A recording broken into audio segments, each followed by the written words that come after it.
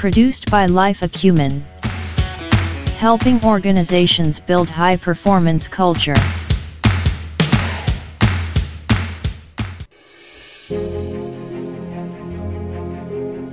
There is a lot of optimism about 2021, and consensus is that it can't be worse than the last year.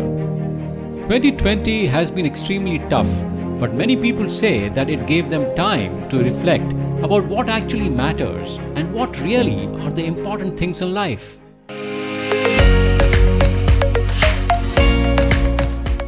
Welcome to Life Acumen at Work. Here is your host, Vinod Wadhwani.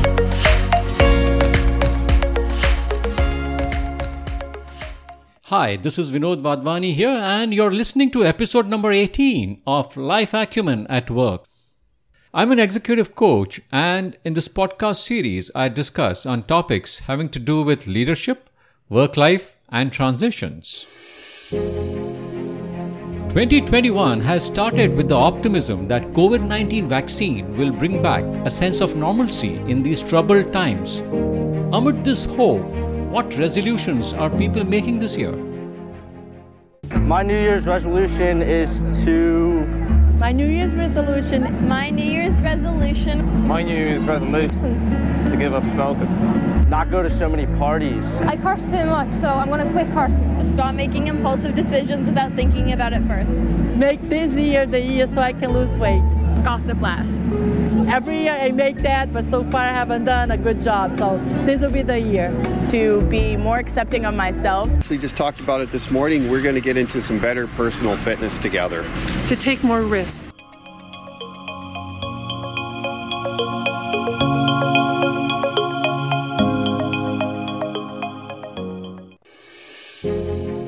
Many people set personal and professional goals this time of year.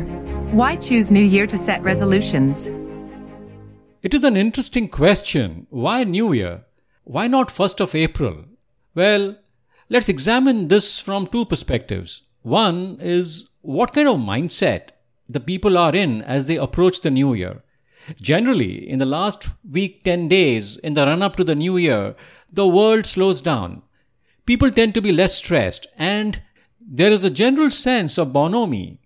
This tends to make people more reflective and propels them to appreciate the gap between some of their current unproductive behaviors and the desired more constructive behaviors.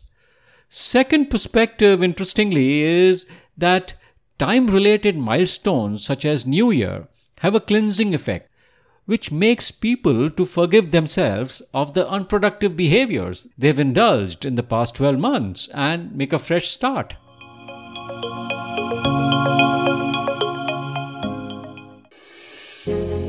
New Year's resolutions can be as fleeting as fireworks. One study found that about 25% give up after 2 weeks, and only about 12% actually achieve their goal. Why is that most of us fail at sticking to New Year's resolutions? It is a universal truth that not many of us achieve New Year's resolutions. Let's examine what is driving us to set them in the first place, whether it is our need or is it a desire. A need is a must-have and originates from a place of self-compassion deep within us, while desire is fleeting, a caprice, a fad, which originates from a place of comparison with our friends and colleagues. Does it mean a resolution set on the basis of a desire has very little chance of success as it originates from a place of inadequacy? You have hit the nail on the head. This new year, new you thing can actually encourage a sense of inadequacy and could imply that you are so flawed that you need total reinvention.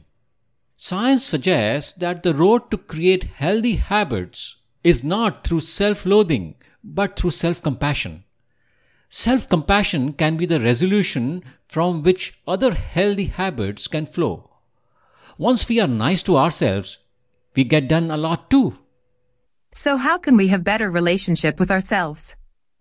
First, accept yourself as you are. Give yourself a break. Speak to yourself that this is the person I am and this is the place I'm at. Second, speak to yourself as a friend.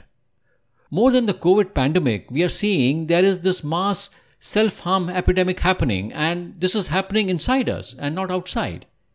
It is important that we change the way we talk to ourselves and don't be our own harsh critic and keep constantly judging ourselves. Will self-compassion not lead to complacency? Science shows that people who are motivated by self-compassion, wanting the best for themselves, are better able to stick to the goals long term than people who are motivated by a fleeting desire. If a sense of inadequacy is playing on your mind all the time, it is harder to pick yourself back up if you're coming from a place of self-loathing.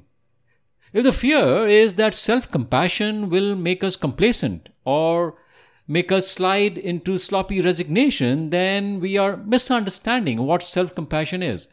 Self-compassion is tough self-love, which makes you accountable to your own self.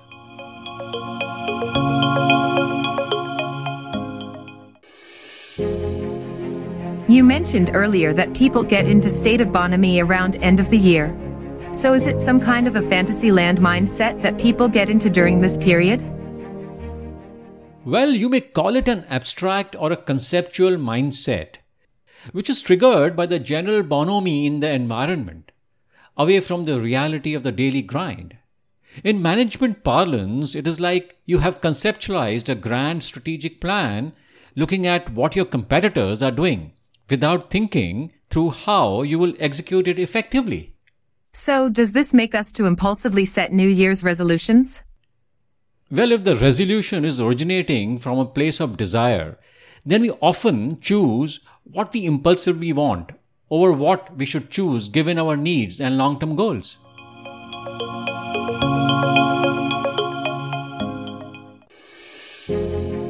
How do we get our New Year resolutions become a reality? When it comes to setting New Year's resolutions, we have to be realistic, and less might actually be more.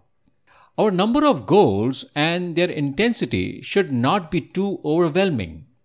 We have to choose goals that challenge and stretch us but are not impossible. So, for example, if I'm a couch potato and have not run a mile at a stretch in my lifetime, but based on my desire, I set a New Year resolution that I will run a half marathon in less than 2 hours by 31st March, then I'm setting myself up for failure. Instead, setting a goal of, say, running a 5K race in 3 months is more realistic. Hence, incorporating small positive changes in your life and little modifications are a better way to go. So you are saying that we should not be setting up big goals as New Year's resolutions? In a way, yes. We have to be deliberate and smart in setting up our New Year goals and not set a New Year resolution out of an impulsive desire. The reason is that achieving our goals requires us to create change, which is real hard work.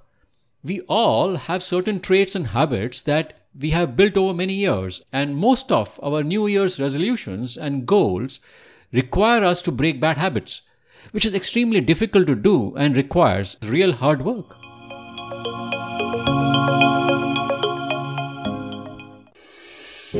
What kind of goal should one set up to increase its chances of success?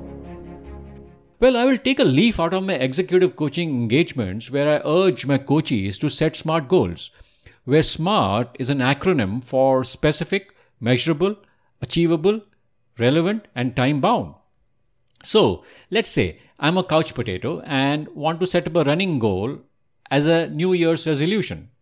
I will word my goal in this manner. Run a 5K race in 3 months, clocking a time of less than 35 minutes. Let's say you have set up a SMART goal, but how to remain committed to it for 3 months? This is a very important question. Setting a SMART goal is the easier part. The more important piece is the action plan, the step-by-step execution strategy you need to create. Ask yourself what actions and behaviors you need to demonstrate, the habits you need to change to be able to achieve your goal. So, if your goal is to run a 5K race in good time within 3 months, your action plan has to start with changing the habit of sleeping late, so that you get good amount of sleep and are well rested to have the energy to train for it early morning. For someone like me who has a habit of being glued to Netflix until late in the night, and not a morning person at all, how can one break these habits and start replacing them with required actions? James Clear, in his book Atomic Habits, has suggested a 2-minute rule, which is basically to take the habit you're trying to build and scale it down to something that takes 2 minutes or less to do. So let's say you have to form the habit of getting up early and going for a run 4 days in a week. You could start with taking out your sneakers, your running tees the night before and keeping them at a place where you can see them first thing as you get out from your bed. What this 2-minute action does is to put a marker in your limbic memory. Small actions such as these create an entry point to form habits. Do these entry points trick the brain to start forming habits? Absolutely. Changing habits is hard work. These entry points are essential signals to the brain to formalize them in memory. These entry points can be different for different people for forming the same habit. Take my case.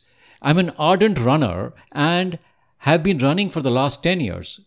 Though I diligently keep my sneakers and running tees ready the night before, but there were many days when I used to put on my sneakers but still sit in the living room and start looking at my emails on the smartphone. I realized that putting on my sneakers and then sitting was giving a wrong signal to my brain. So now, the moment I put on my sneakers, I step out of my house. For me, the tipping point is the action of stepping out and closing the door behind me. I have realized this action of closing the door after stepping out signals my brain that there is no escape route available now. You better go and start running.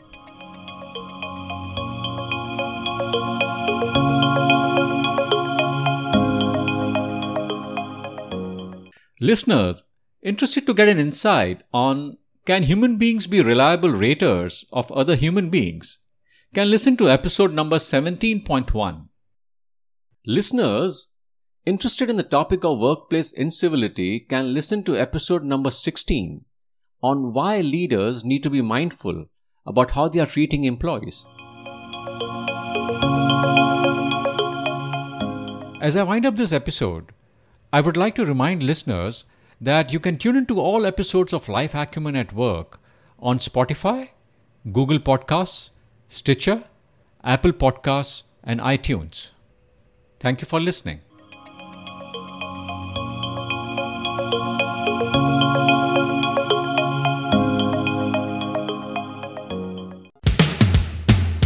Produced by Life Acumen. Helping organizations build high-performance culture.